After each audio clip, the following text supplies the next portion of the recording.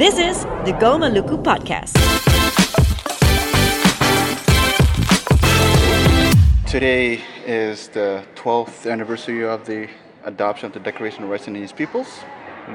And if you can see, if you look around us, this is the actual General Assembly hall in Geneva, and where it used to be like the GA of the UN, but now it's moved to New York, of course. At least I think it's a very significant place to talk about the Declaration because it was adopted today by the GA, General Assembly. What were the numbers again? 144 in favor, 4 against, and 11 abstentions. And but the significance of that is that the 4 that voted against, they changed their position in favor of the Declaration of Rights of Indigenous Peoples. It's not by coincidence. We are here in Geneva for the Human Rights Council, for the work that we do on resolution. I don't know if you want to talk about that, but I think it's much more interesting to talk about the Declaration, what it does for us, what we think about it, and maybe if we can go into what do we see in the future, what are new frontiers, what are the things that we want to talk about, and then people can of course ask questions online or say something or share their thoughts or whatever. I see. I have to do a shout out to Holland.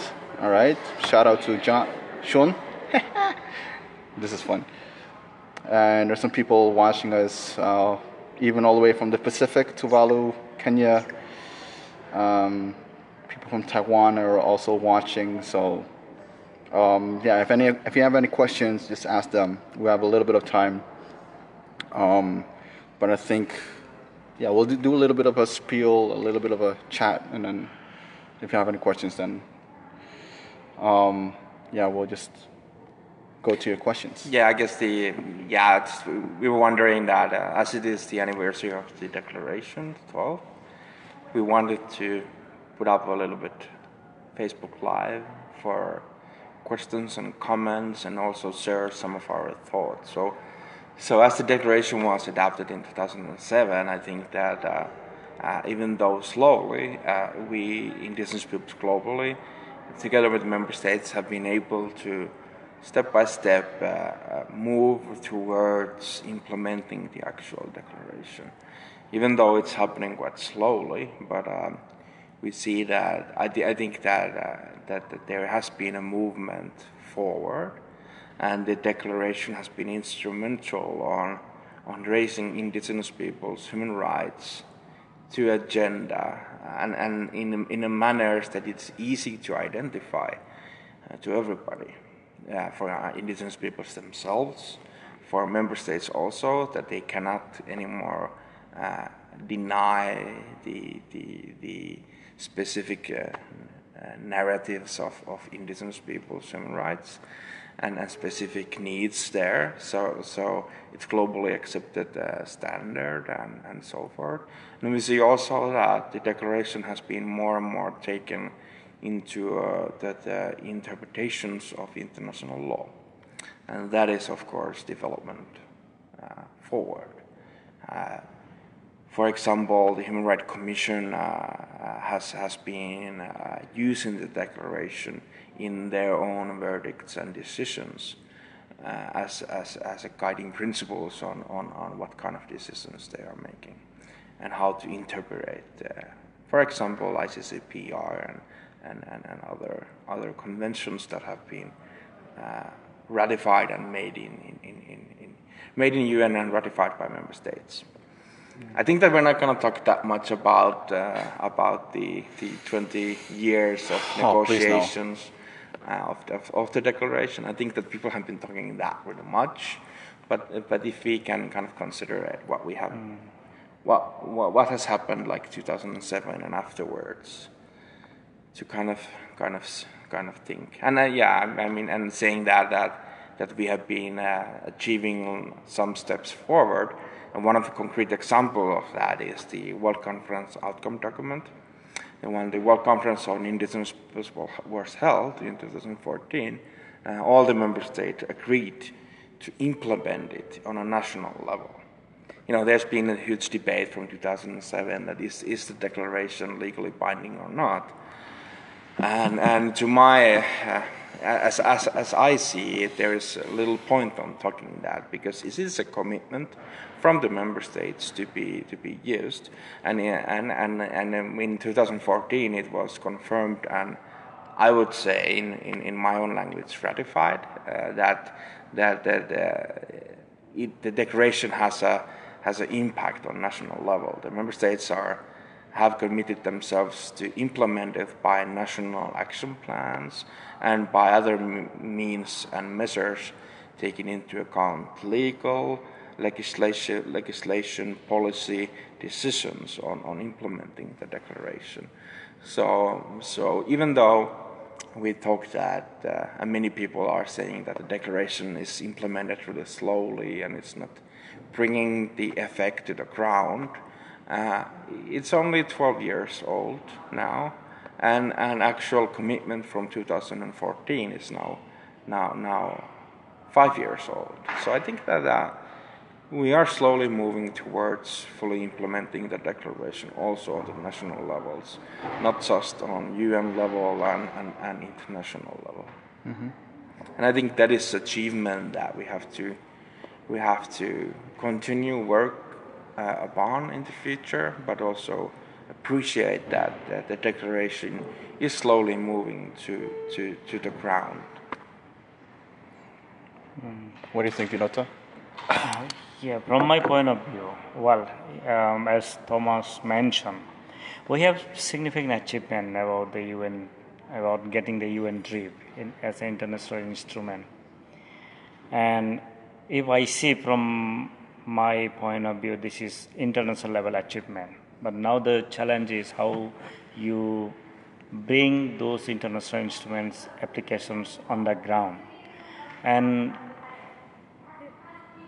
And if we also see other elements here, the movement of the indigenous peoples, most of the Asian countries, and I think this is also applicable to Latin America, Africa, and other regions, is the political movement and their right to self-determination.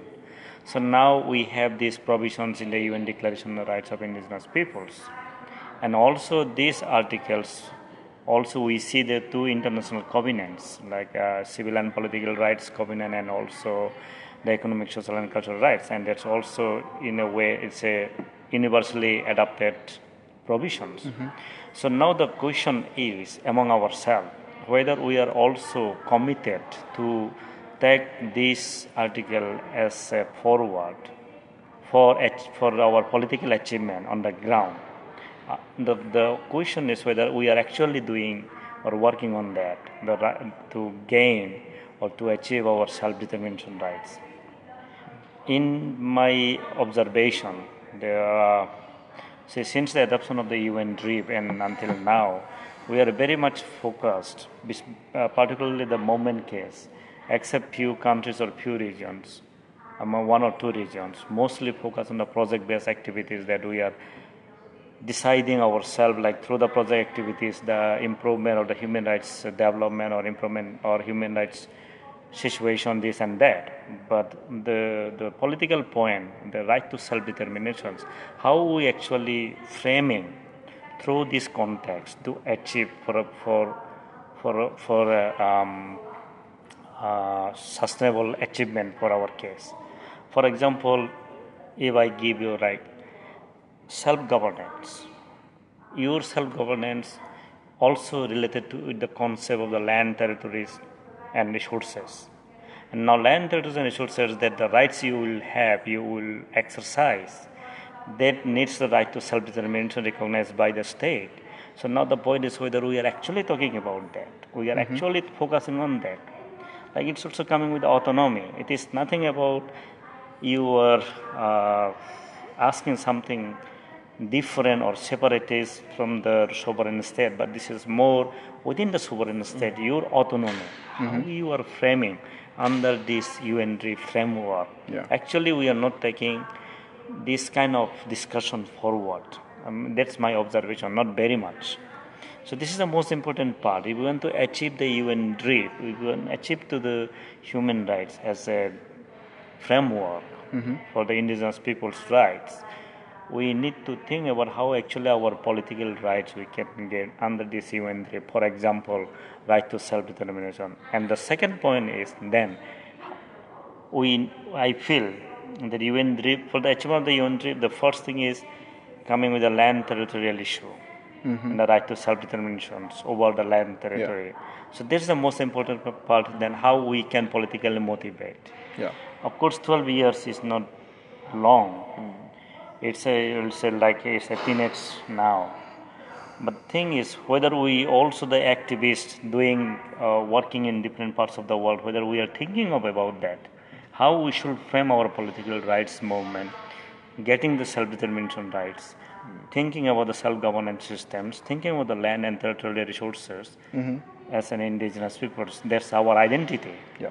Land is the main source.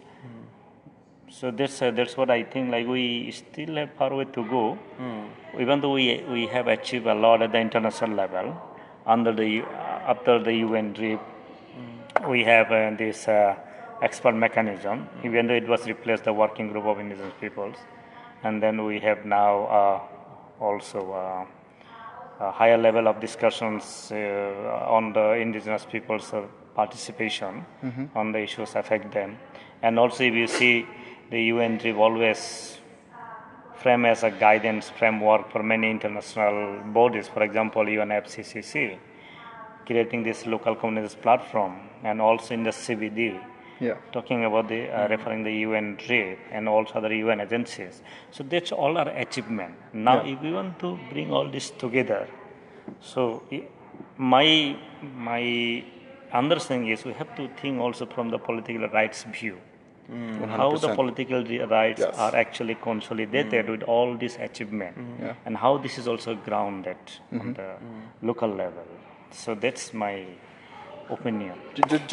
Sorry, go ahead. Yeah, I would fully agree with that, and that's why, for example, we need strong indigenous UN mechanisms to keep pushing the important topics to be discussed and pushed forward on international level. Like, I'm really happy with the expert mechanism and its new mandate. You know, their decisions on putting FPIC as a first report, topic of the reports, and now next year the self-determination will be coming up as a topic. So I really much appreciate that the hardcore elements are brought up and focused on international level, because I fully agree that the right to self-determination is, of course, one of those aspects that might be really much difficult for member states to understand and accept the concepts. Like we also have to work with the political willingness of member states and understanding what does it mean. We really much hear many times in the UN UN setting that the indigenous right to self-determination is contradicting the member states' right to sovereignty. But of course, that's not the case. But I think that the understanding and interpretation of member states are really not yet there where our mindset is. So I really think that gap needs to be narrowed down in order to push forward. And then again, coming from a region and a country where and a people where self-determination rights have been established to a certain extent. Somehow we have, coming from the Sami land, we have the Sami parliaments. Even though Sami parliaments are more maybe a participatory right instrument that doesn't have the maybe the governance in power and full right of self-determination. And just to give an example how for example the declaration has been used. In the case of Finland, for example, we have the Sami parliament, and there is the national Finnish parliament decided the action, the law, the legislation on the Sami parliament, and in that specific legislation there are some elements of self-determination developed, but there are, for example, criteria of who can be involved with the political engagement of the indigenous people, and currently those are decided by member states, not by indigenous people, and that is again one example on that there needs to be even more work done on building a strong understanding what is the self-determination. But us as a Samis, how we have been using that declaration under the self-determination aspect is one example. And for example, in this specific case in Finland on the electoral roll issue of the Sami parliament, we have been using the declaration, the Article 3, 8, and 33, that are establishing the right to self-determination, self-identification, self-criteria establishment for identifying your members in your people. And from 2011 we have been using this, and actually I would say that the declaration has been crucial for our fight, because without the declaration there would not be those specifically 3 articles that has been setting guidance on how to deal with the indigenous self-determination. And now in 2019, in February, the Human Rights Commission made a decision against Finland, heavily relying to the declaration, Articles 3, 8, and 33, on right and self-determination. And that's why if you think about what kind of achievements the declaration have been providing, it's been helpful for our case, because it has guided the Human Rights Commission that is interpreting the ICCPR to take into account the indigenous side of the self-determination that is part of the political rights. Yeah, no, that's the exactly point what I wanted to say when it comes to the self-determination rights, like to elaborate it, the right to determining what you really want to do as indigenous peoples, like you have it. So if I see the context from our region, Asia region, so there's the challenge, like the interpretation of the self-determination rights. You know, so it comes with a political willingness, most of the cases. So this is nothing about like the separatist movement or extremism, this and that. It is more about, as an indigenous persons or indigenous peoples, the community, how you decide your own political status. Self-determination, that's the thing. That's the point. This is nothing about actually contradictory. So that's why, of course, UNDRIP always now refer as a framework in every country. And you see the key elements here. I mentioned the Article 3 of the UNDRIP. It is nothing new. It's just copy pasted from the other international human rights instruments. Yeah. So if you see also most of those international conventions ratified by the member states. So it is actually officially legally binding thing. Yeah. Nothing new. So this is the point what I wanted to mean about the self-determination, that actually, even though it is connected all your governance, your territorial rights, identity, culture, tradition, whatever. No, it starts with self-determination. Yes. You cannot talk about land rights before you talk about self-determination. Yeah, this is why I'm saying that your self-determination is the foundation. Here. It's the backbone. It's everything. Yeah. So here the point is now the political motivation, whether it is actually working now or not, whether we are very much related to another direction on this issue, like the discussion on the issue of recognizing self-determination rights, whatever it is, or we are just approaching. Like these days, I see like mostly like so many indigenous NGOs are grown, like project-based activities, particularly in the third world countries. Yeah. Whether it is just a project-initiated things, how it's actually connect with your self-determination rights, even though it comes to project initiatives. So this is the point. It is nothing about against anything. This is all about your political rights, determining your rights. Yeah. Yeah. Even in the FPIC, my observation, think about your community itself. Pre-prior informed consent. These terminologies we are just now talking about, right? It is exists since before even when the civilization started. Look at your community, observe it. My observations growing to the community. This decision making process. This is all about the APIC thing in the community. Yeah. It's even a community they just don't put this is in the way it is narrated now in the article. But the practice itself, even before writing the APIC things, it's there. Indigenous peoples practice it since before. So that's why I'm saying it's the same history that started the civilization. It is there with the indigenous peoples. So this is the thing. This is also the political elements. How you can apply it. How can you use it. This is the self-determination again. Your decision-making process. Yeah. Well, here's a question for you then. A little bit of context. I remember you both were there as well. After World Conference, we had an evaluation meeting in Chiang Mai, Thailand. I think it was November 2014. And I remember Alyssa May, she Skyped in, and she shared like the first question, the main question that a lot of people asked over the website was, what is the UN Declaration? Like they didn't know that there was a Declaration on Rights of Indigenous Peoples. The two of you, myself included, and everybody that we've been working with at the UN level are very fluent in the UN Declaration.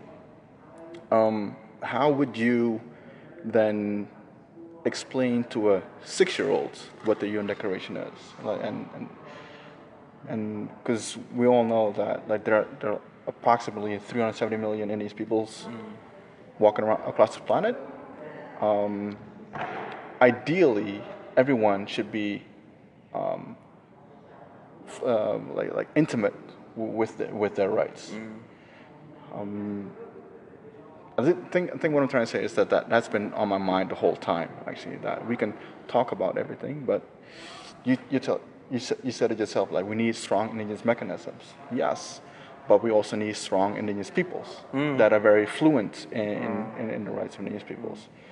And I think in that case that there's also just my one man's opinion, that there's also responsibility for us, not just for the states. It's a responsibility for us to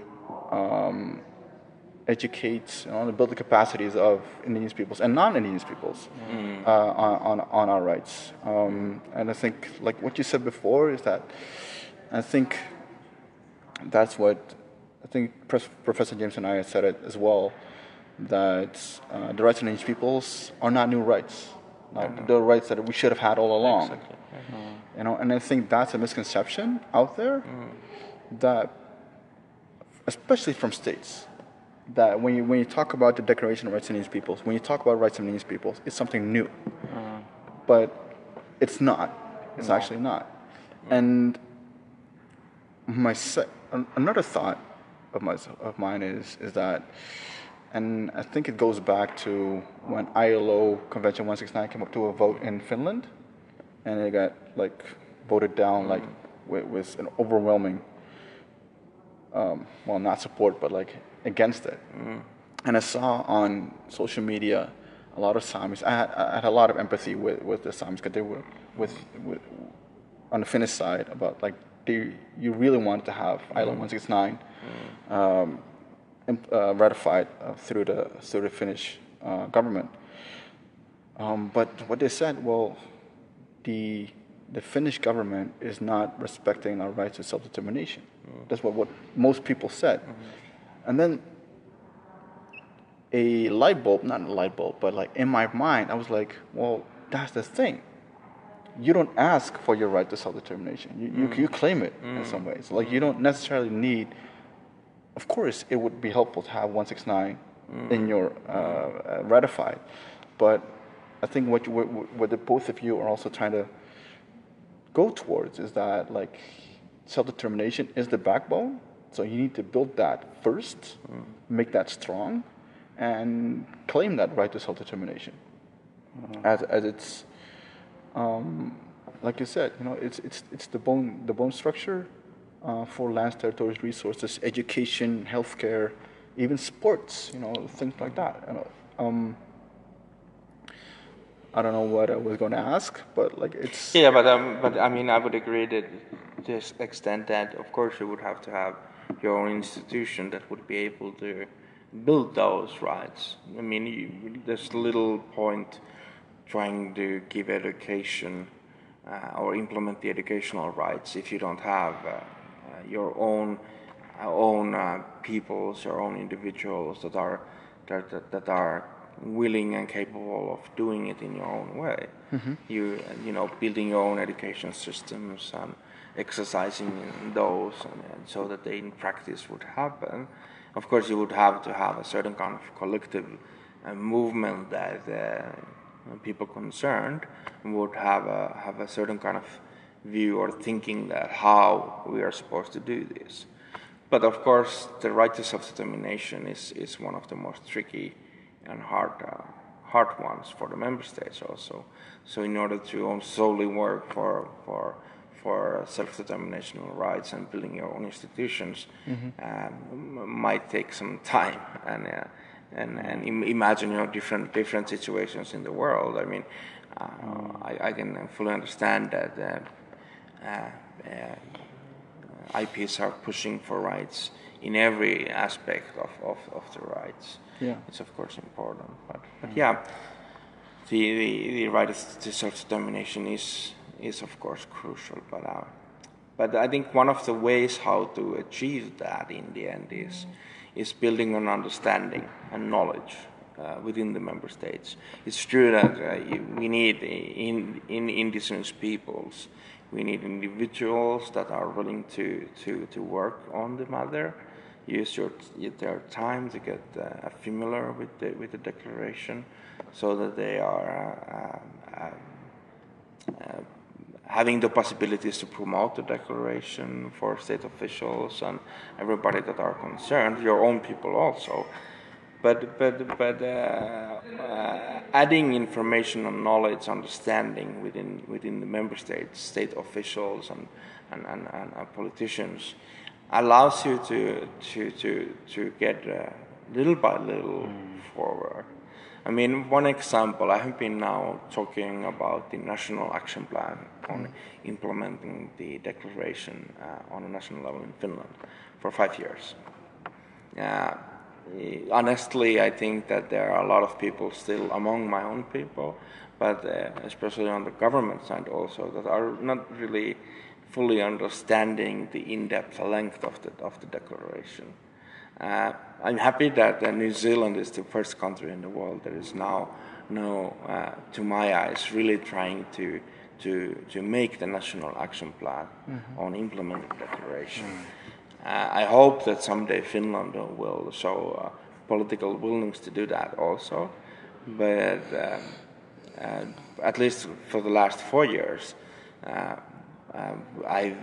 I've seen that Finland, even though it's supposed to be one of those countries where human rights are highly taken into consideration, is still really slow on actually doing the stuff on the ground. We have to use this debate on the electoral roll, and it's one of examples that self-determination rights are not respected and implemented in Finland, but also in a wider aspect, we still lack the political willingness and understanding from the member state side to start those processes. But I hope that the example from New Zealand, when it and if it goes well, will trigger more political willingness and understanding.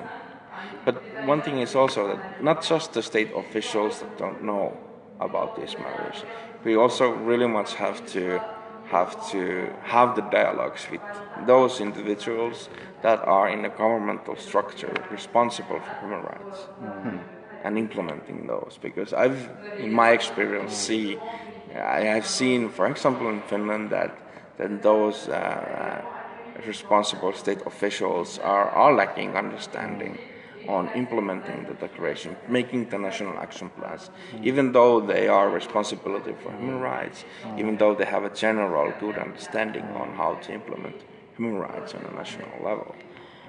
You are right, but what I want to also add with you, I think the UNDRIP, after the adoption, Bolivia was the first country who actually incorporated with the national constitution, UNDRIP, and also a few Latin American countries took as a guiding framework recognizing indigenous people's rights.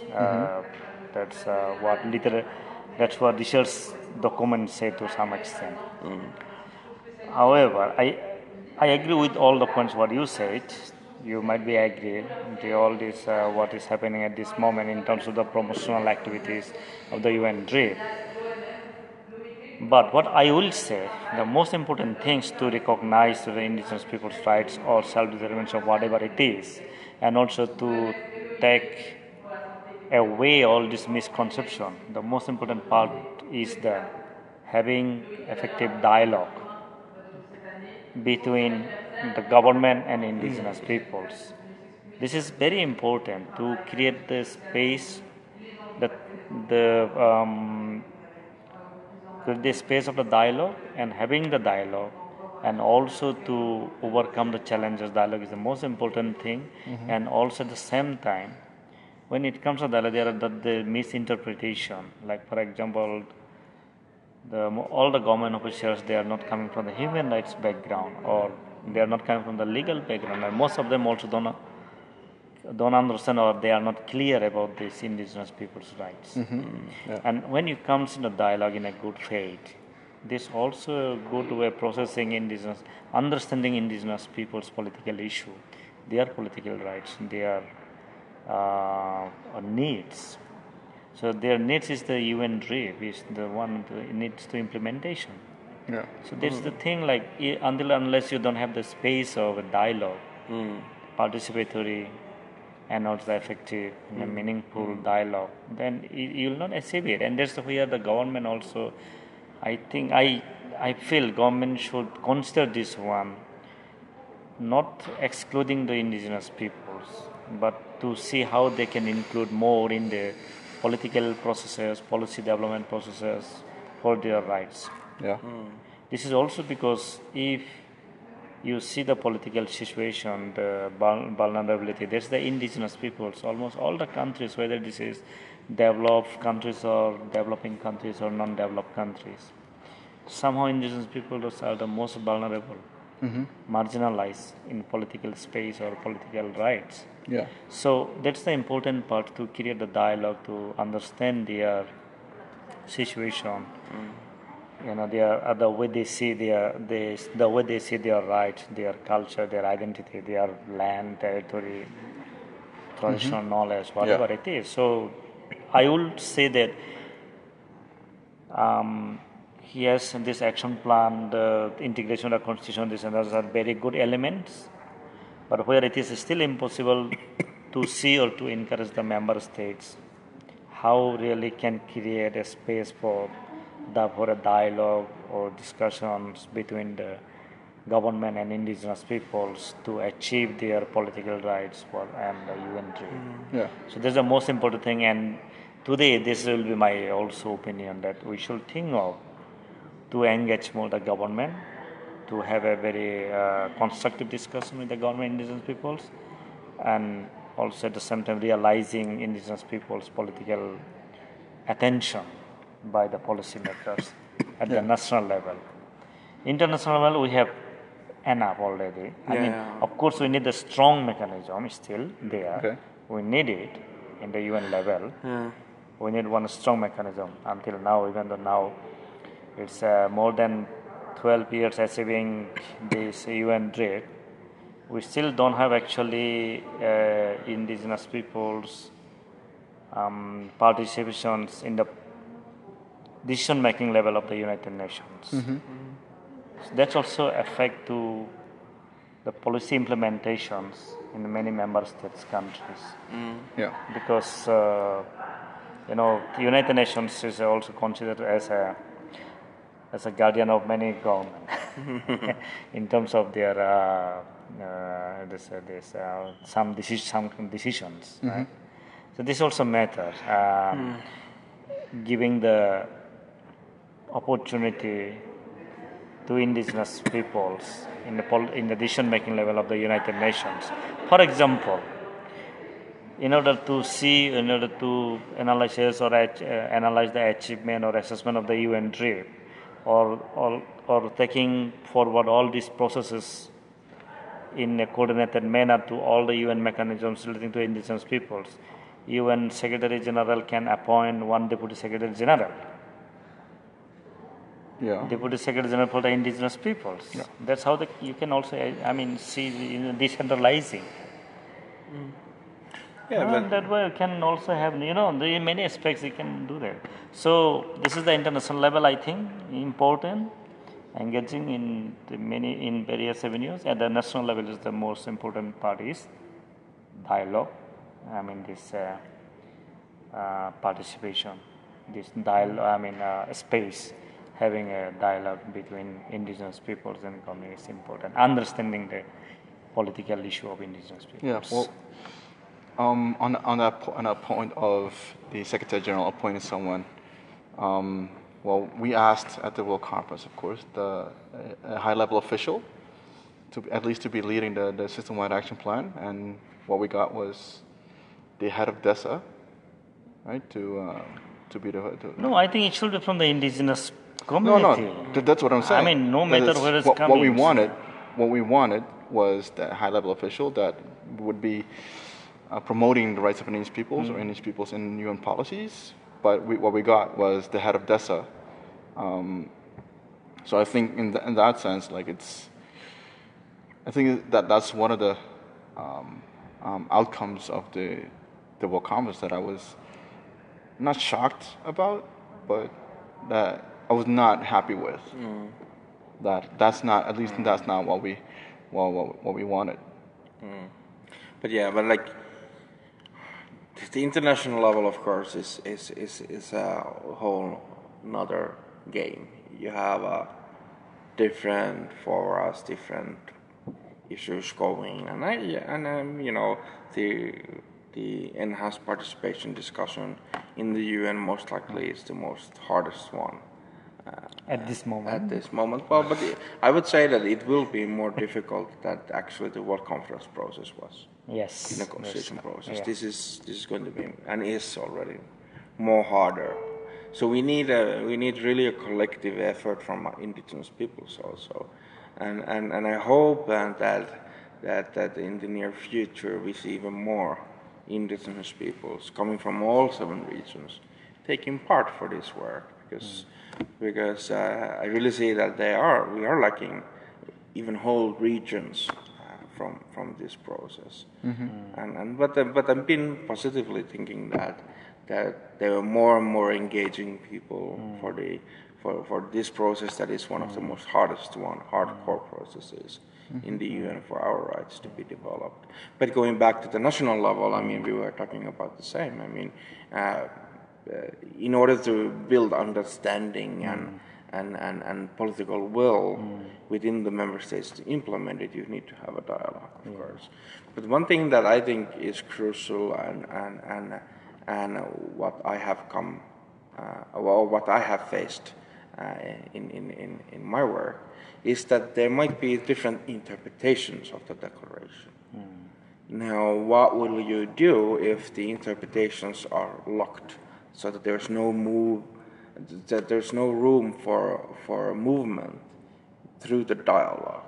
And there, for example, the UNDRIP and its new mechanism is crucial, as it has the opportunity to interpret the declaration articles. What does it mean? And it can even transform that interpretation, that what does it mean in this national context, national legislation systems. So that's why I think that the UNDRIP is a really important mechanism, and I think that the indigenous peoples are willing to use that even more in the near future, and might be even putting a lot of focus more for UNDRIP, as it has the opportunity to firstly build up and facilitate the dialogue. Because most of the member states where indigenous peoples are living, there is really no or really weak accessibility for dialogue. So UNDRIP can build up that bridge, that there is room for a dialogue, there is space for that, and then it can be helping for interpreting the declaration. So what are the interpretations of the declaration? So that is, I think that building the political will through dialogue needs some safeguards also in order to get the correct understandings within the member states and officials, state officials. Yeah, this. You are right. UNDRIP, of course, here in the if you see the indigenous people simulate mechanisms in the UN system, UNDRIP is the one directly taking the UNDRIP as a key area of their work. So that's I agree with your points, and again the interpretation of the UNDRIP also, of course, contextualizing at the local level in terms of the language wise to understand. Giving the message to the community, like what is UNDRIP, that's also important.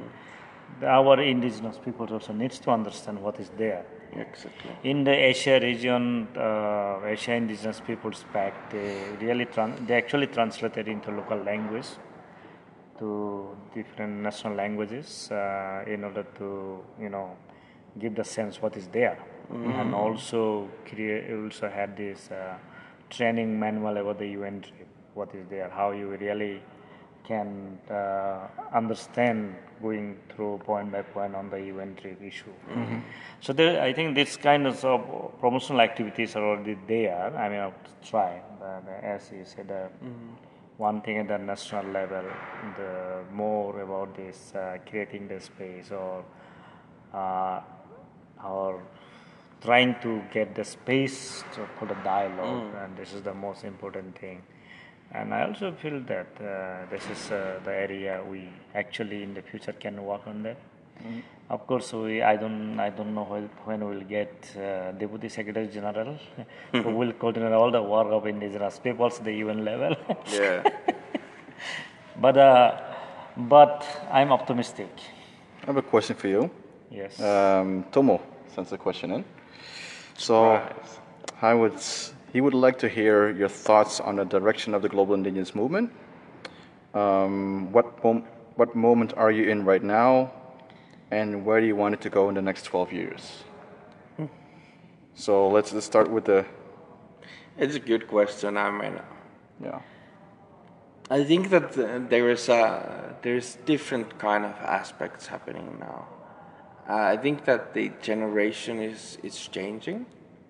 There is those ones that have been working for indigenous rights on international level are sadly getting old, retiring, and so there are a lot of new generation coming up. So there is the movement of change on how the advocacy work and who are doing that. There might be some gaps still on building those capacities for the new generation to understand what has happened, and then how to work currently, how they have the old generation work currently, and how to work in the future. So that is something that I guess will be put focus more for the next 12 years, I would say. But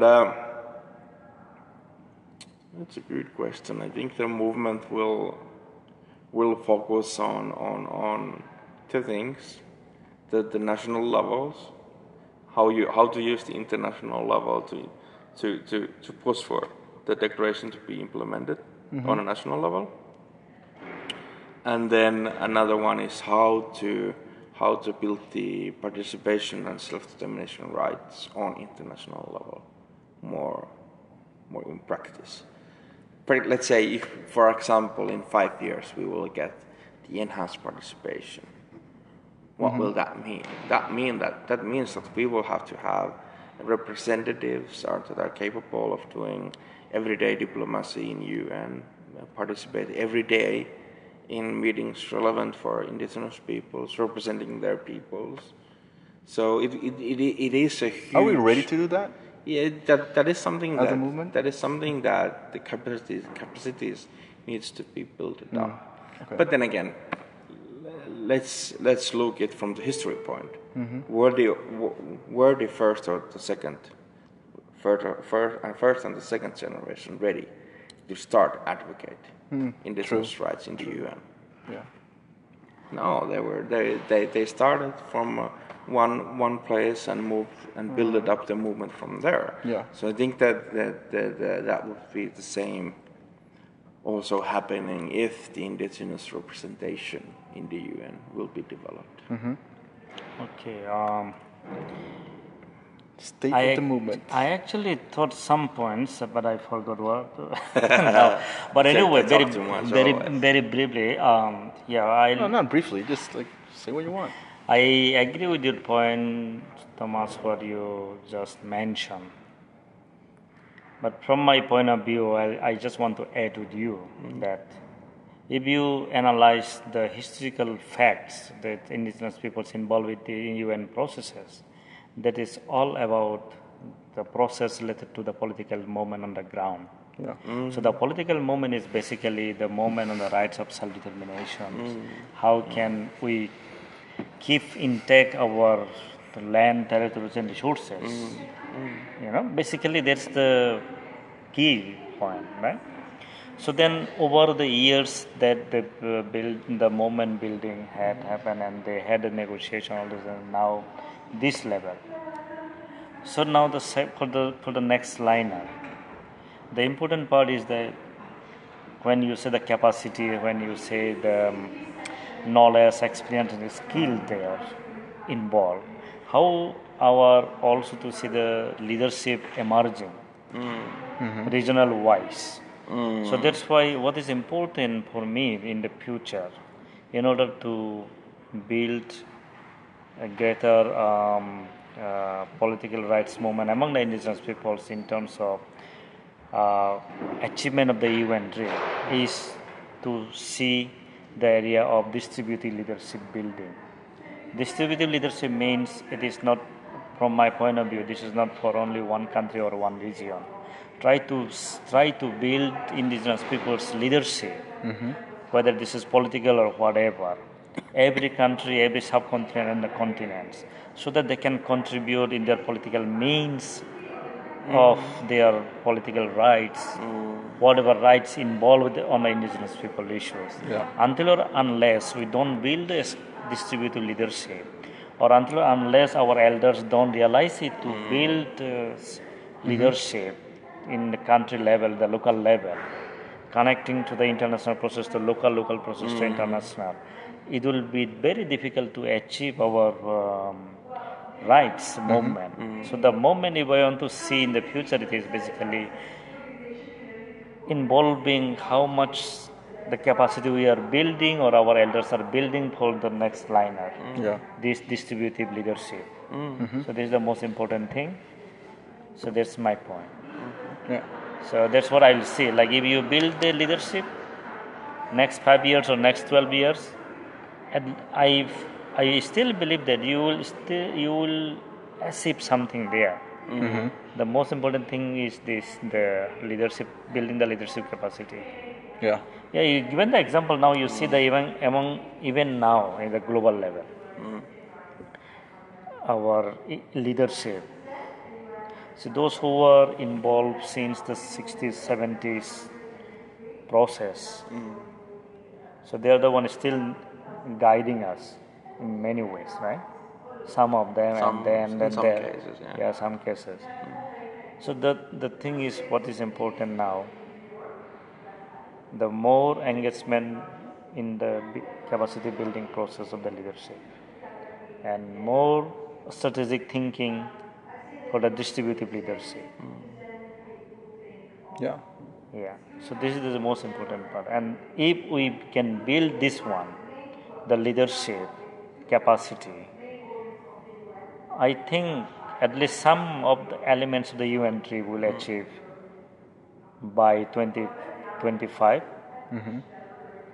I mean the 2030. At least some. I'm not saying that all of the UNDRIP what the provisions will achieve, but at least some of these we may achieve it. Yeah. Right? Those who are really needs, I mean basic needs. Yeah. Okay. So that's how I project. I'm optimistic in that area. But most important thing again, how actually we or our elders are projecting for the future leadership, distributive leadership.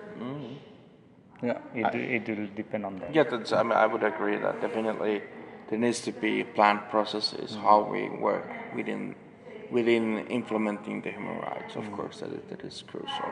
But I think that there is tools building up, and now the next 12 years also is about implementing those tools, using those tools.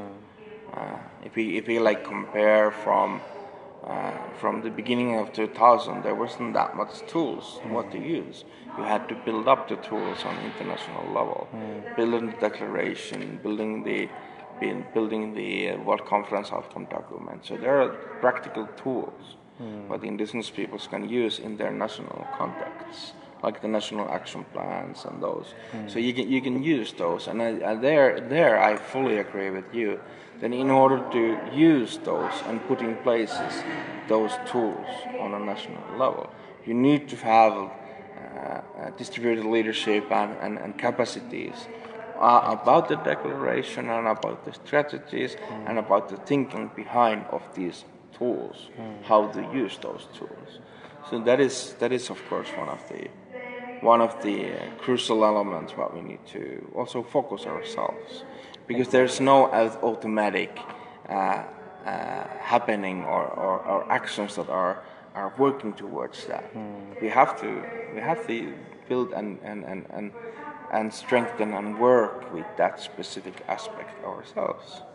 It is the leadership comes from the grassroots, from the communities, bringing those issues, pushing those issues, understanding those issues, and then interpreting also the declaration and building them to proposals forward. Yeah. So definitely. Yeah. For me, in terms of the movement, I find it first of all, I find it very hard to predict things because you don't. The only thing that I can do is like look like a little bit ahead, but not like further ahead. And if I'm looking at the movement right now, it's either traditional knowledge that is keeping us occupied, climate change, and sustainable development goals.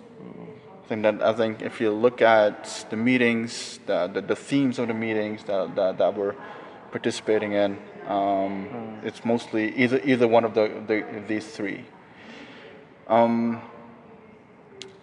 Right now, this is my intuition that everything is focused on the sustainable development goals. And well, I do have to say, like, I'm not very intimate with the SDGs. I was involved in some way in the negotiation leading up to it, but not right now in the implementation phase. But I do get the sense that like everything goes into SDGs right now, and I always have that fear that if you look to the left, you don't know what's going on the right. You know, so I'm very skeptic about like, all right, we're all focusing on SDGs right now. What are they trying to sneak past us on our right? Is it traditional knowledge? Not climate change, but is it traditional knowledge? And I get the feeling, and this is like my gut feeling, is that like it's not that they're very interested in our knowledge, but like what can be monetized is genetic resources, if it's land-based or marine genetic resources. And I think that is one of the frontiers that I'm feeling that we should be very careful about. And that's also where the UN Declaration comes in, that we need to make sure that those safeguards are in place. So every time when traditional knowledge comes into play, when they start talking about traditional knowledge, and again, I don't like the word traditional knowledge, that we need to, like, at the very second they say that, we say, all right, Declaration of Rights of Indigenous Peoples, safeguard, like build that, build that fence around it. Otherwise, you get. Just to give you an example, in the negotiations on oceans, the BBNJ Treaty, biodiversity beyond national jurisdiction. So right now, what they're trying to, one of the elements of what they're looking at is to have the involvement of the WTO, and they're also looking into indigenous knowledge as means of safeguarding biodiversity within the high seas. So I don't like that link, our knowledge and the WTO. So that's why we need to make it a point that like, if you talk about knowledge of indigenous peoples, I like that term much better than traditional knowledge. Sidestep, I think, like, do you actually know where traditional knowledge came from? Because I get the feeling that it is a term that was imposed on us. That, like, well, I think it's a Western way to describe knowledge that has been used by individuals and peoples due to the time. Yeah, but it's not relevant, knowledge, right? And tradition. Yeah, but I mean, yeah, if we call it indigenous knowledge or traditional knowledge, the function is in the end the same. So I don't think that. We can of course put focus on that. Yeah, but I fully agree with you that it seems to be so that a lot of indigenous peoples are putting focus on SDGs and climate work and that, and that's of course important. But coming back, what Pinota was also saying, that strengthening our rights to self-determination is maybe on the right side if a lot of the indigenous peoples are looking on the left side. Right. So that's my fear as well. Yes. That if you look at SDGs the whole time and you water down, to a certain extent, the right to self-determination to the point that you can't even recognize it anymore. So basically, I know that it's not right, but if I look ahead, it's mostly in fear, and like what might happen if we don't watch out. And I think that's also very important what you said, that we need to duplicate ourselves. Because right now, if you look at the movement, it's a vacuum. The experts on the rights are like mostly in the movement, and I think that we have a responsibility to educate, build the capacities of others through whatever means you want to, but like it's immoral to want to be the one person that knows everything, because you're representing a people and you need to build the capacities of your peoples, right? So I think in that sense, I think that we're lacking a little bit still as a movement, making sure that everybody knows what we're doing. Yes, exactly. Transparency. Information sharing, coordination. Yes. Coordination, yes. I mean, I fully agree. I mean, one good example is that here, where we are talking about human rights resolution, where is self-determination rights, where is the enhanced participation. We are 5 indigenous representatives here trying to negotiate and push forward our aspirations. There's not that much, and even five of us coming from 3 regions, maybe, basically. So we're lagging even 4 regions. Majority of the regions are not here currently, today, during these weeks. So this is one of the examples that really need to try to secure ways and means for indigenous peoples to participate, because I fully understand it's not easy to come here without funding and opportunities to accreditate yourself and everything, and enhanced participation is an important topic. There are a lot of indigenous representatives that are following closely the process, are actively engaging, but might not have the opportunities always to participate. But the reality is that if you want to get something done, or something at least pushed in a United Nations framework, you need to be in those meetings where the resolution, where the decisions are negotiated. Because speaking from outside of the room, it's really hard to affect what is happening in the room. So you have to be, and you have to engage and put yourself in those rooms where the movement could happen. Yeah, that's true. But I am coming to the point, the SDG.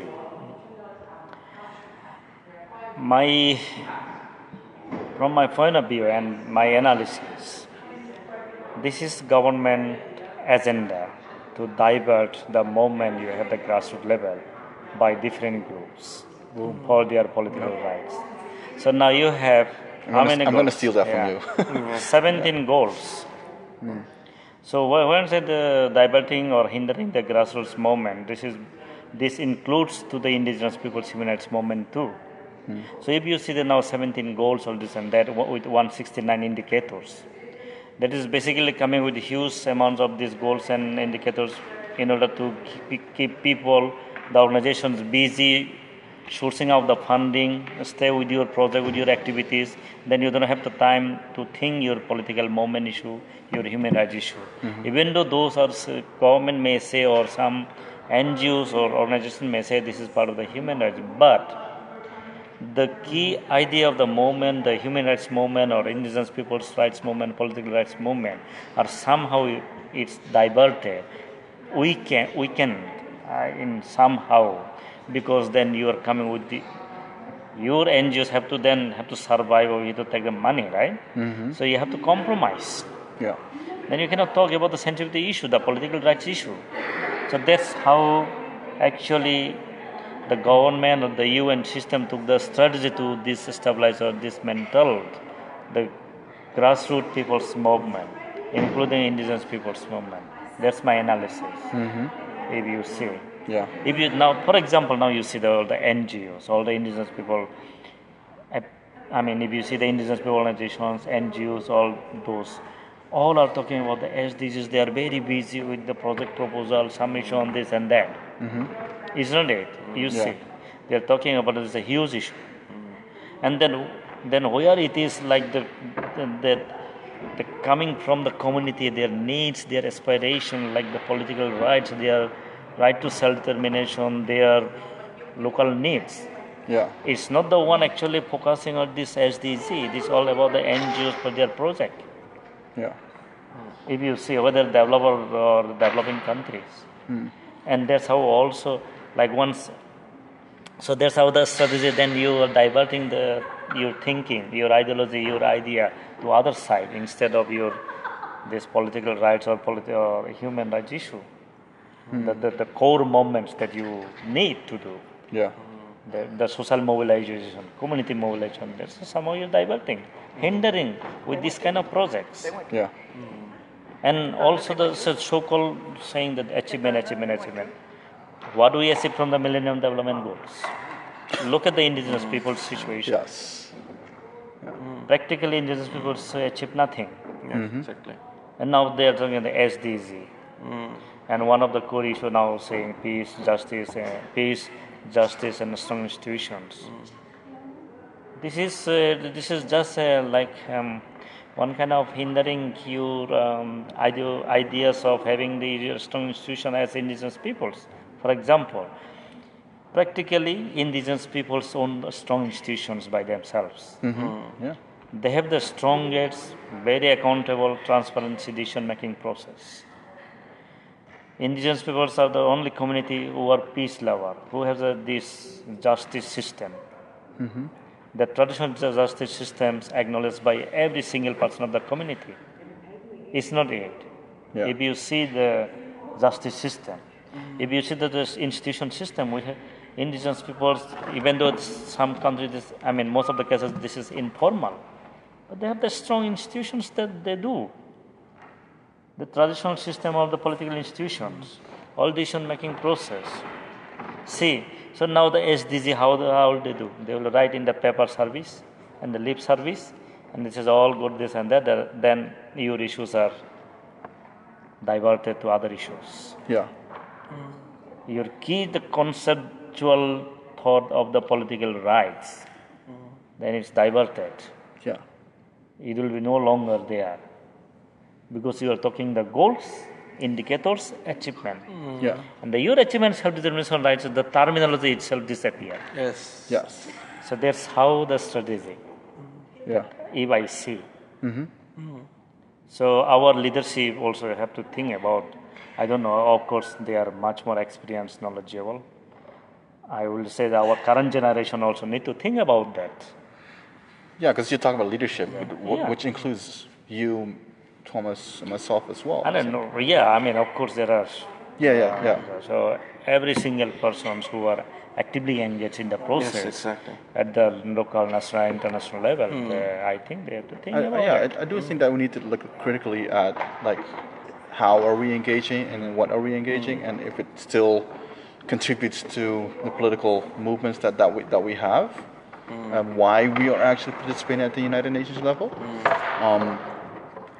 And like in terms of the SDGs, like again, I don't have a lot of knowledge about that, but I do get the feeling that like the only peoples or groups that are how should I say it, benefiting from it actually are those that are doing the projects, and then it's not like the movement at large, the Indian peoples at large. So at least that's what I'm feeling. I'm desperate for someone to step up and tell me otherwise. But right now, all the evidence that I see is in my favor. It contributes to my You feeling. see the example, indigenous peoples organizations in the developing countries itself fighting for the project. Yeah. When we talk about the conflicting events among our indigenous peoples now in the organizational base, fighting for the project, and this is because of all these kind of things. Government is happy, okay, they are dividing themselves, so let it be. So that's good for them. Yeah. Yeah, that's true. But what comes to SDGs, and I also have to say that I haven't followed that thoroughly those processes. I also don't think what I say. because our priority, the Islamic Parliament has decided their priority list, and the SDGs is not one of those currently. So that's one of the reasons why I haven't followed that much. But I do see the point to a certain extent why indigenous peoples are heavily engaging in that process. But the engagement might come with few specific regions, though. But if we talk about poverty, how do you take poverty away from the world? The SDGs are and the 17 goals are targets how to build policies, how to achieve these set goals.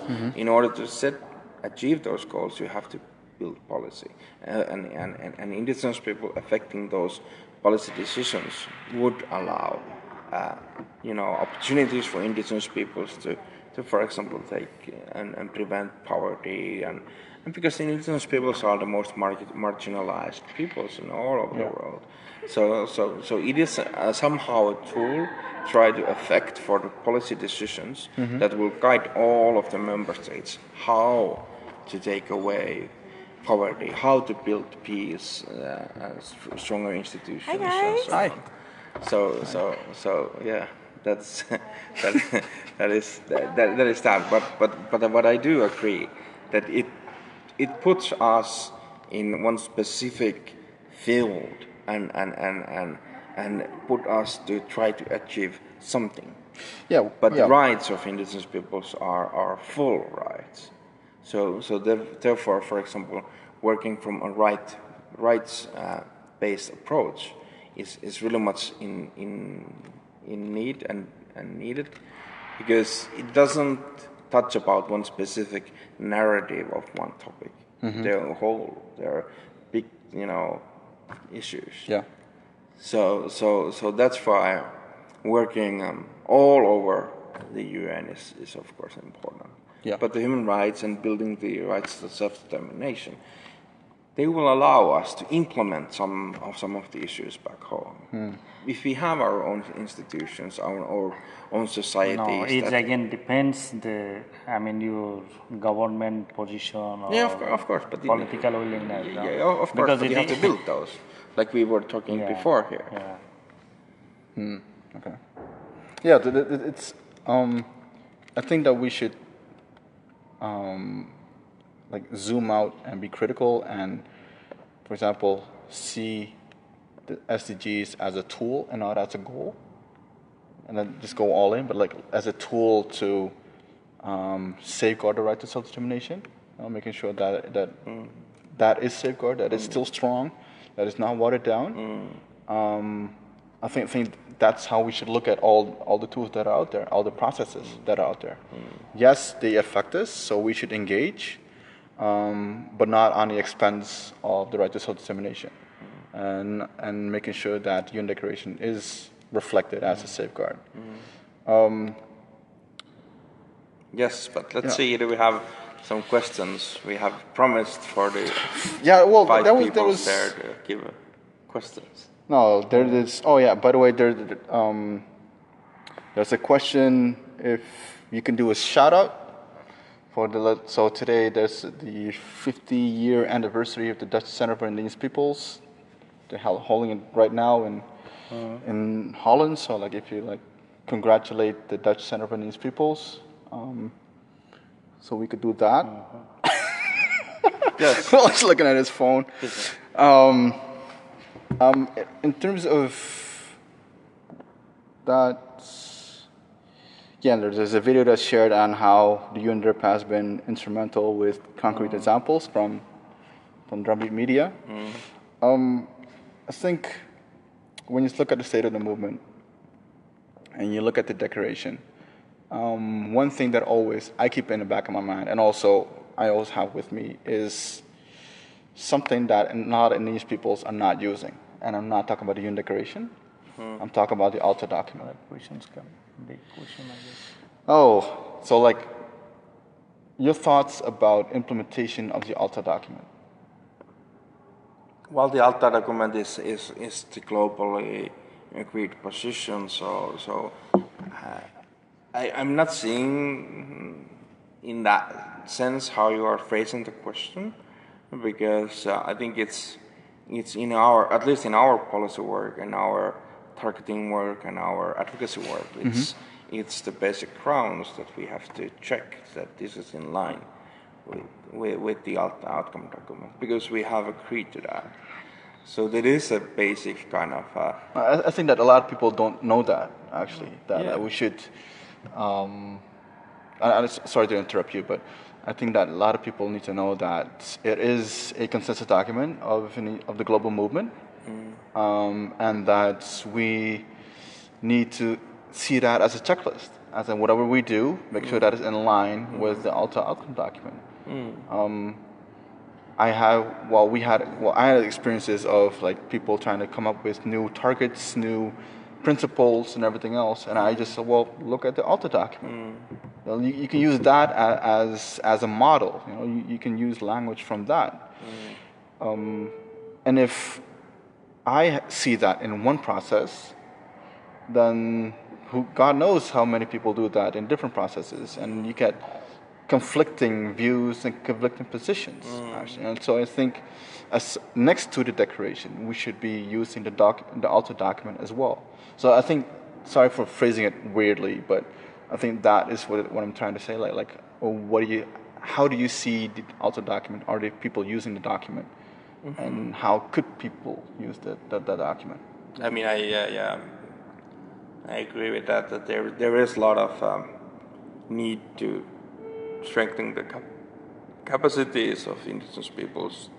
Let's say the movement that that what we have already targeted and agreed upon. I mean, for example, the interactive hearings regarding the enhanced participation showed that the global position of indigenous peoples was not maybe well known among all, but of course there is always the need and right for freely building your own ideas, targets, and things. So yeah, but within our work, our international work is in line with the Alta document. We are far behind focusing the Alta outcome document. I mean, if you see the Asia regional perspective and my observation, I think this is because of the situation is so diverse and multiple dimensions that you have, like political situation of indigenous people. So it's very difficult to say exactly how you frame the Alta outcome document as your working guidelines for indigenous people's rights.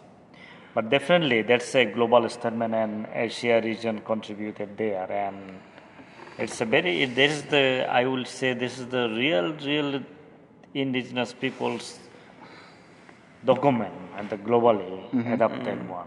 So in the future, perhaps it will be one of a guidance document for indigenous peoples, activists in the rights movement or whatever is in the negotiation process. But the one system-wide action plan, it's also, I think, how much it is following up by the indigenous organizations, that the system-wide action plan prepared by the Permanent Forum, UNDRIP, I guess. DESA, yeah. So how does actually reflected or grounded to achieve it at the national level? That I think that's also matters. Don't you think about the swaps? Like, don't you think that the swaps were like drafted like very quick, like very fast? Yeah, they were done quite fast. Yeah, like I didn't negotiated quite fast. They also. Who negotiated them? Oh, there are indigenous people. There are indigenous people in there. They were Okay. involved.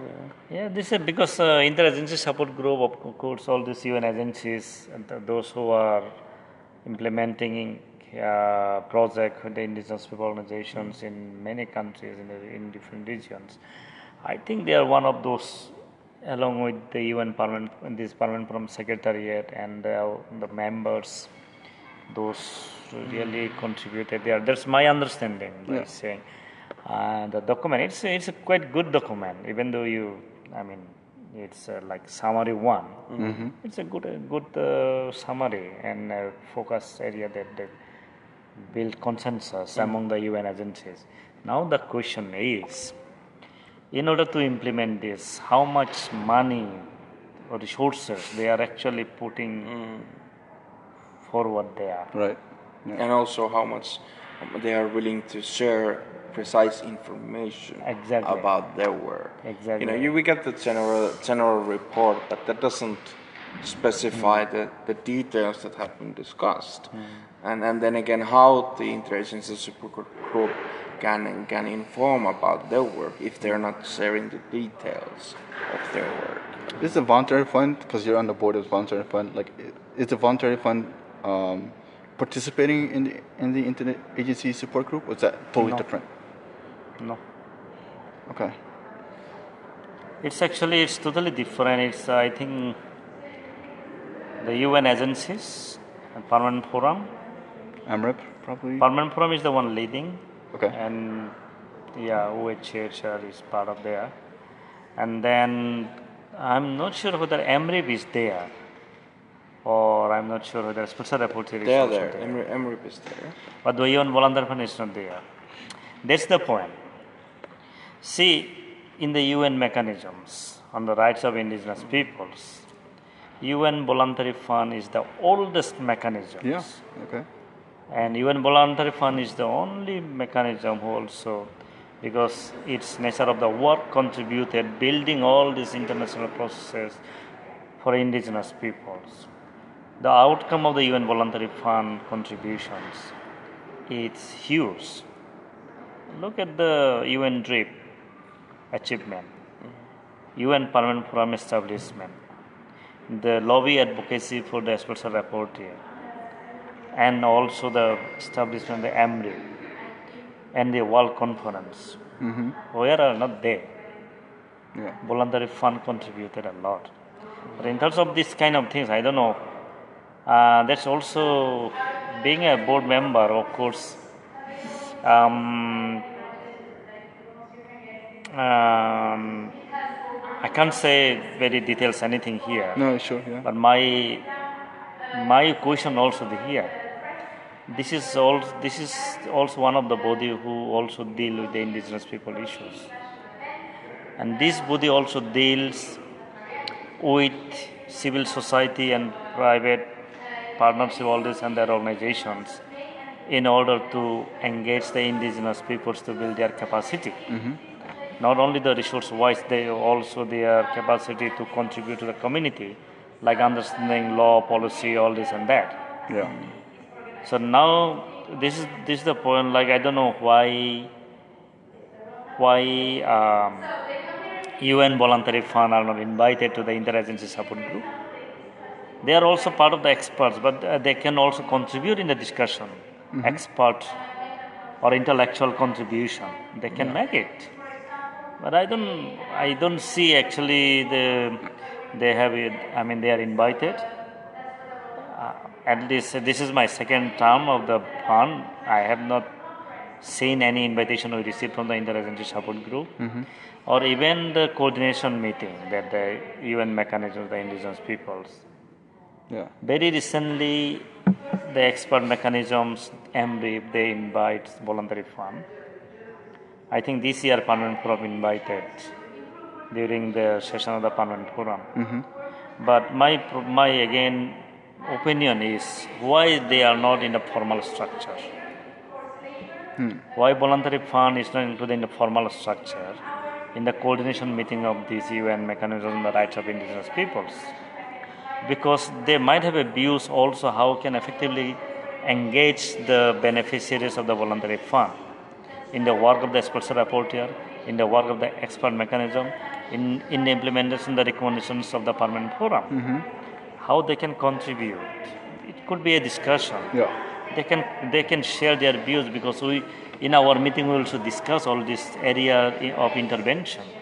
So this is also, I am also a little, when I came first time as a board member in 2015, I was really surprised to see voluntary fund is not part of this coordination meeting. Okay. And then second time is also, we discussed, and then I think UNDRIP is the first who invited voluntary fund in their meeting. And this year I think Permanent Forum in New York they invited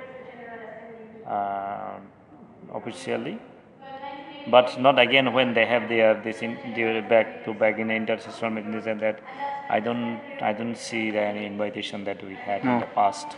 So this is the point. Like I still feel no matter what is there, but they are also coming from the indigenous background. They are also somehow expert. They have also knowledge. They have a lot of things to contribute in the discussion.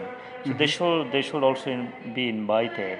Okay. They can really contribute. I think all in terms of strategizing the effective engagement of the beneficiaries at the local level, because our beneficiary mostly coming from the local level. Yeah. So some of my views and also my observation. This is nothing to do with the fund, but that's all my personal views. Yeah. This is what I Understood. see. I feel that in the future also, Permanent Forum, UNDRIP, all should consider this to formalize the engagement of the UN Voluntary Fund in the coordination meeting, in the work of the UN system together, collectively. Yeah. Yeah, that's good. But going back to the topic of our discussion, the anniversary of the declaration. So many things are how Yeah, we're jumping around a bit, But I think that's good, actually. Yeah. It's a shared thought. But yeah, go ahead. Yeah, just there was a question by in the chat that what we are going to do next after this this interview or live session that we have, and it is the anniversary of the declaration of the 12th. Oh boy. Okay. So. Hold on, I got a question for you though. Okay. All right, is Tomo again? Following up on Thomas's point about meetings, since UN Declaration and indigenous peoples are gaining seats or need to be at so many international meetings and processes from intellectual property to oceans, how are the indigenous peoples responding to these opportunities and challenges? That is the perfect question, and I think that is the question that should be globally thought. I just want to be honest. I'm not trying to be arrogant or anything, but I think that indigenous peoples are not fully thinking this matter. We have some strong institutions, organizations, North America, Asia, AIPP, one of those that I know a bit more, and South Americans, and we have institutions in every region and so on, and that is of course important. But how do we collectively and strategically participate to the UN different level of meetings representing the same goals and ideas what we do in some part of UN? We see that at least, and this is something that we try to think also within the Sami parliaments together, all of the three Sami parliaments. How do we coordinate? How do we work together within all the different frameworks of the UN with one common positions and so forth? And we work with that daily based. It's everyday work.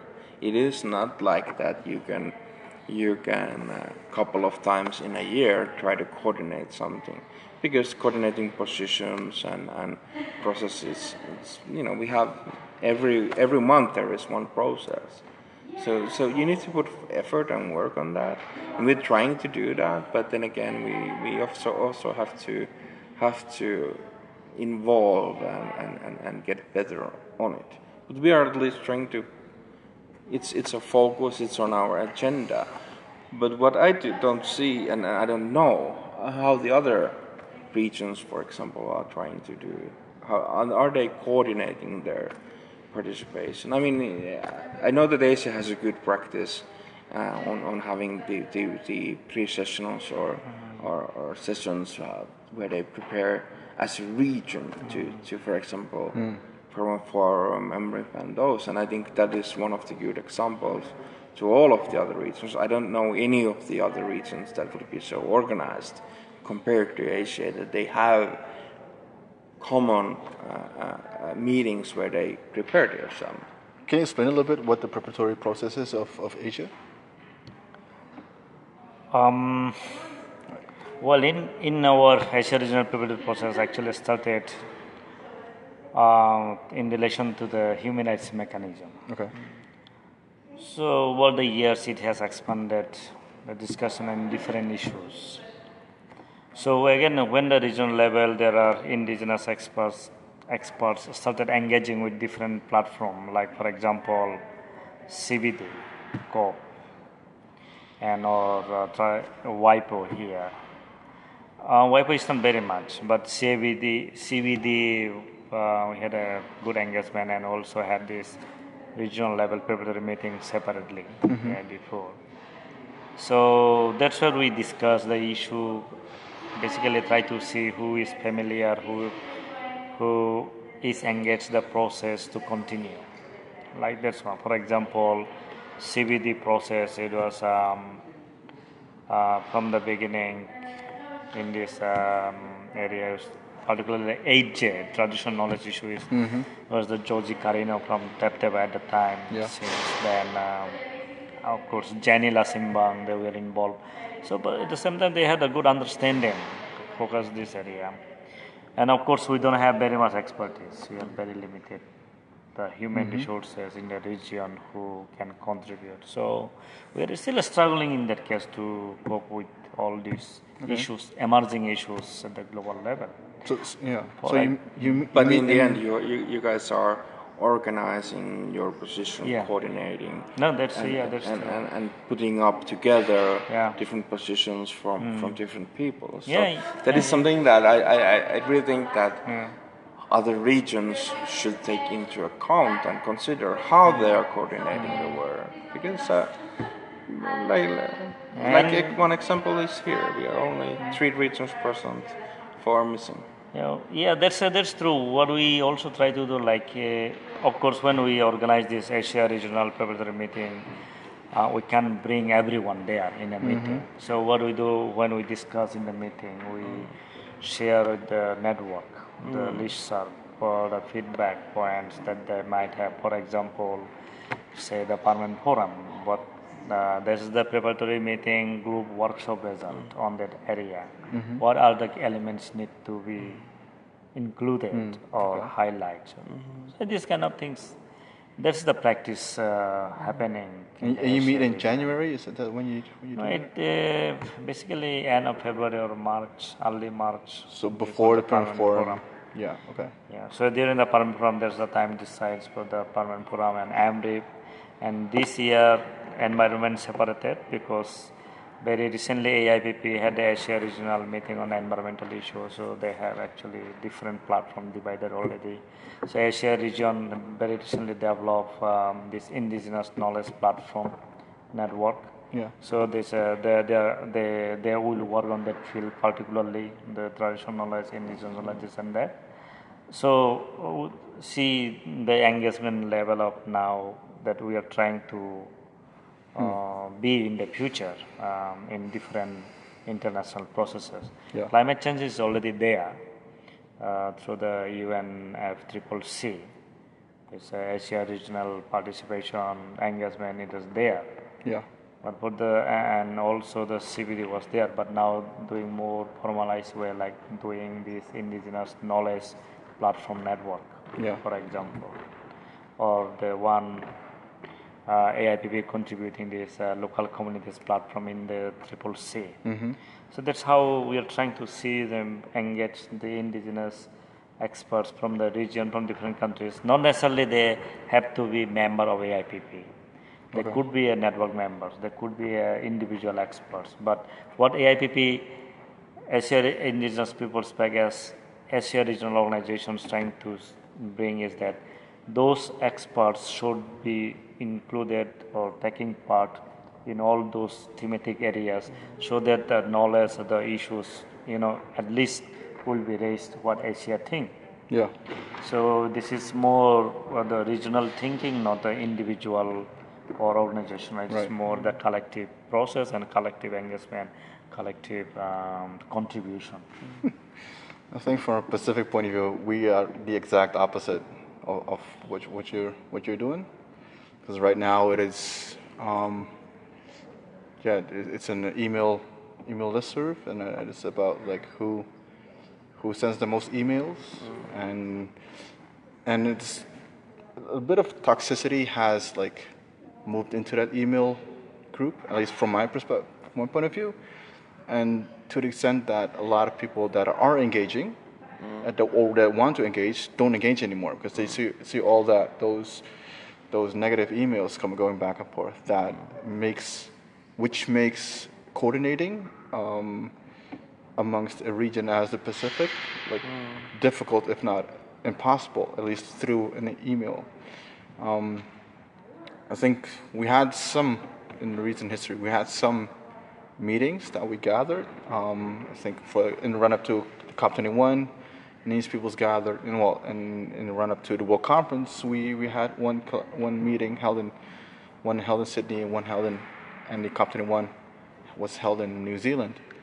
Other than that, like it's difficult. Like Asia is like one big landmass, so you can travel relatively easy.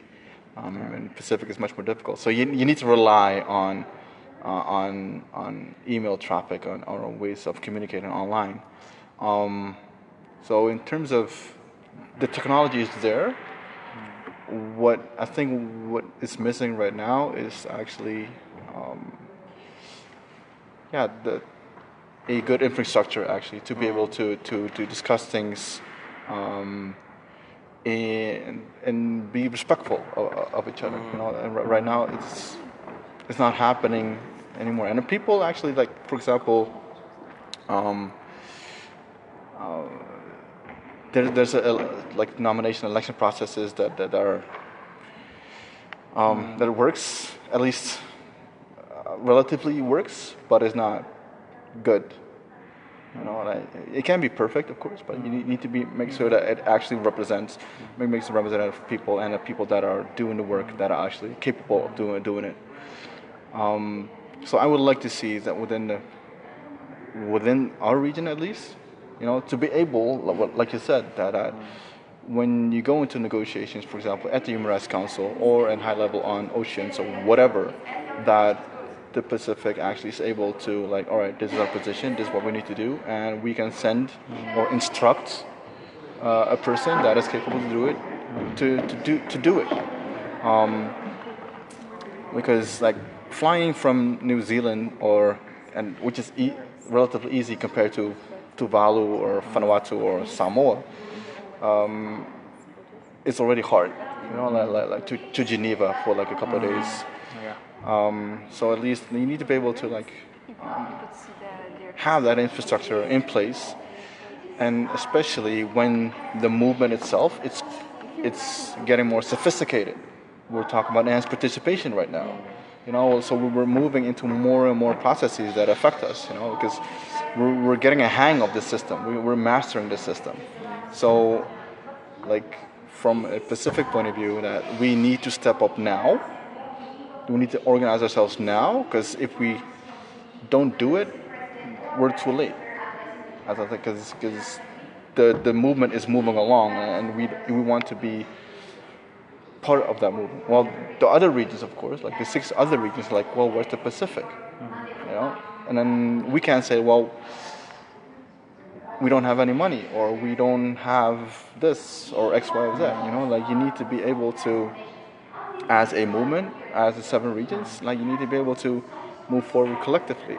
And I think that our contribution to that should be to organize ourselves first, and then like contribute to the movement as well. Yeah, that's true. But I mean, there's of course huge variations between the regions. I mean, my region, then again, is relevantly, let's say, easy compared to others, because we are region of concerning 2 peoples, even though living in 8 countries. Yeah. But with 2 people. So our coordination and position building is relevantly easy, and so words can be quite fast also. So of course there's really much different kind of regions, but one thing that I really much would like to highlight, what we need in as a global movement, when we're talking about the anniversary of declaration. I mean, there have been a lot of years, let's say 40 years, put on the work of getting the declaration and getting today's position. What we need is solidarity. What we need is it is good humor. What we need is acceptance between each others to work collectively.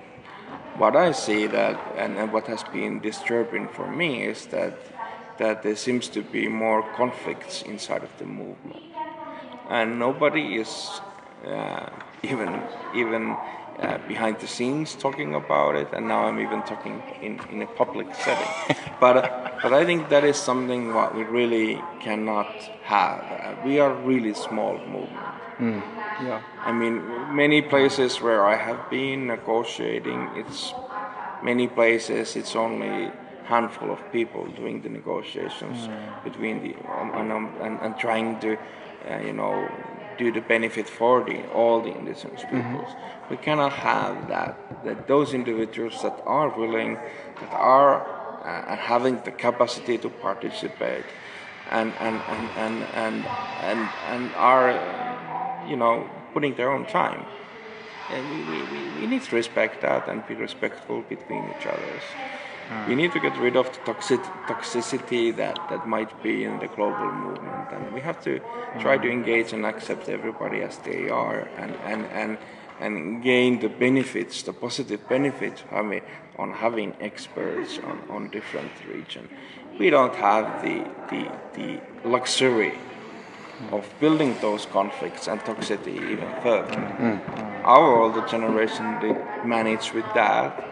We have to also manage with that, and we do not, and we cannot build the toxicity and allow it to dictate our work.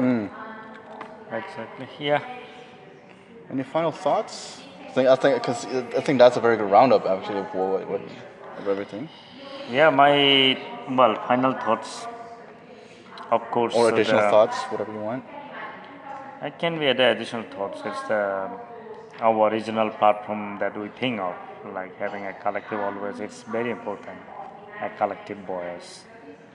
And currently, through the Asia Indigenous Peoples Pact, they are trying to bring the voices together on the issues of, for example, on the environment, SDG, and business and human rights. So all these things now in a discussion on the table. So to bring a collective voice all the time.